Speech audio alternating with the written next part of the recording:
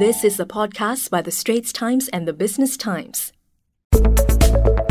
Welcome to Money Hacks, a podcast series by The Business Times and The Straits Times, where we offer introductory financial investment tips. I'm your host, Chris Lim, and today we have with us Natalia Goh, Head of Credit Cards and Personal Loans at Standard Chartered Bank. Welcome to the show, Natalia. Hi, Chris. Today we're talking about credit card fraud and disputes and, well, whether or not there's a difference in them. Investing, right? You buy stuff for yourself, you invest in something for your company or business maybe. You buy it with a credit card and something goes wrong. What do you do then? Is there a difference between a standard credit card dispute and fraud? Natalia, break it down for us, please. Sure, happy to do that. So I think one of the things I wanted to explain to our listeners today is the difference between credit card fraud and credit card disputes. So let's take credit card disputes. So credit card disputes occur when you've purchased something and it hasn't come out right. So for example, you've bought something from a merchant and the item, the good or the service that the merchant has delivered is faulty. They haven't delivered the full goods that they've promised, the goods were late, or the service that was promised wasn't delivered to the standard that was expected. So that's when you raise a dispute to say, I want to dispute the goods and services I received from the merchant. It wasn't what I paid for. It wasn't what I agreed between myself and the merchant.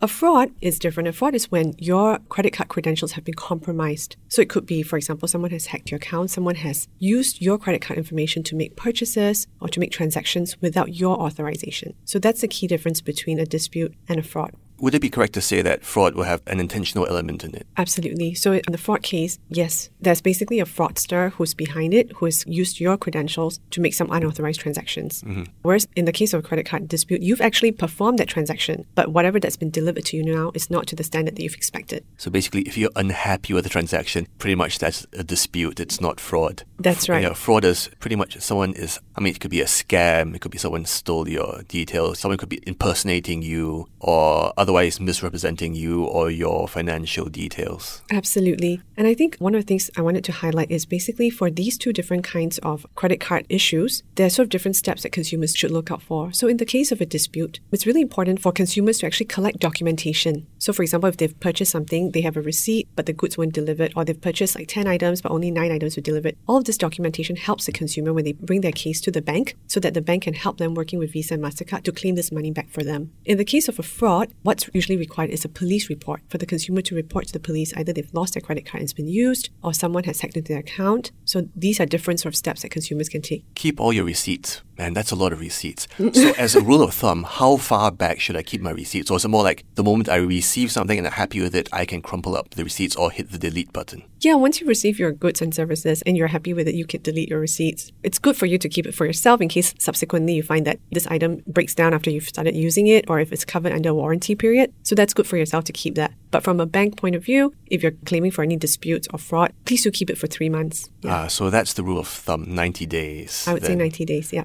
that's right. Okay. And in the case of a police report for fraud, is there a time limit that you have to make this police report? As soon as possible. Mm-hmm. The sooner you do it, the stronger your case and the more effective it will be when the bank tries to help you reclaim these monies. And you can do this anywhere? You just go... Yep, anywhere. And it can be anywhere in the world. So I think what might be interesting to consumers is if I share a couple of examples of the increasing number of cases that we're seeing on the credit card side. One of this is actually there's been an increase in the number of consumers who are kind of taken in by various online investments and online trading schemes. So there are a number of companies now that are targeting consumers to say, invest online, we'll give you higher returns, invest in, it can be different items. It can be equities, it can be property, it can even be things like cryptocurrency. So we're seeing a lot more interest from consumers. And I think it's also a function of a lot more of these companies marketing directly to consumers. But one thing I wanted to highlight to our listeners is that for these sorts of schemes, they actually have no rights for disputes. So this is governed by Visa and MasterCard rules. And according to Visa and MasterCard rules, there's no dispute rights for online trading, investments in cryptocurrency. So meaning consumers have to take on that risk themselves. They can't invest in an online scheme and later on if they make losses or if they did not get their money back, if they come back to the credit card company and say, I made this and this investment and I didn't get the money back, the credit card company will not be able to help them. Big heads up there, your rights may be limited when it comes to disputes, specifically for online trading, things like crypto and all that. Don't assume that you are covered. You need to do your homework. Absolutely. So I think my advice would be for them to really look at the company they're investing with. Ideally, they should be MAS regulated entities. If you like Money Hacks so far, please subscribe to Money Hacks on Apple Podcasts, Google Podcasts, or Spotify, and like us and give us a rating.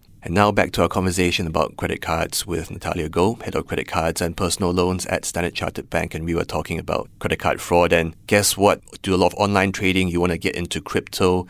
you may not be covered as far as disputes are concerned. Yep, that's right. So can you give us some steps then? So if I want to cover myself, say against credit card fraud, what are the step-by-step guide to covering myself properly? So let me share with listeners a few key steps. I think I'll share 3 key steps today. The first one is to set up SMS transaction alerts for your credit card. So by default, all banks will help enroll you into transaction alerts. This means that when you've performed a transaction on your credit card, you will receive an SMS, which gives you details of the transaction amount, the merchant name, the timing and date of transaction. And consumers can go in and change the thresholds for these transaction alerts. So for example, if you're somebody who's very conscientious and you want to know absolutely every transaction that occurs on your card, you can set this transaction alert level at $1. But if you're like, okay, only let me know when I've spent above like $500, then you can set the transaction alert at a higher level. So that's the first piece, to set up transaction alerts. Then the second related to that, obviously, is when you receive these alerts, do take a look at them and make sure that the details make sense to you. So if you receive a transaction alert for a merchant and you do not recognize the merchant name, or for a certain transaction amount that you don't recognize, please call your bank and let them know. And one of the things, actually, now that we're talking about this, I wanted to highlight common practice among Singaporeans when they travel overseas. We've noticed that a few of our cardholders tend to switch off their phones when they're overseas. I think this is to prevent themselves perhaps from incurring data roaming charges and so on.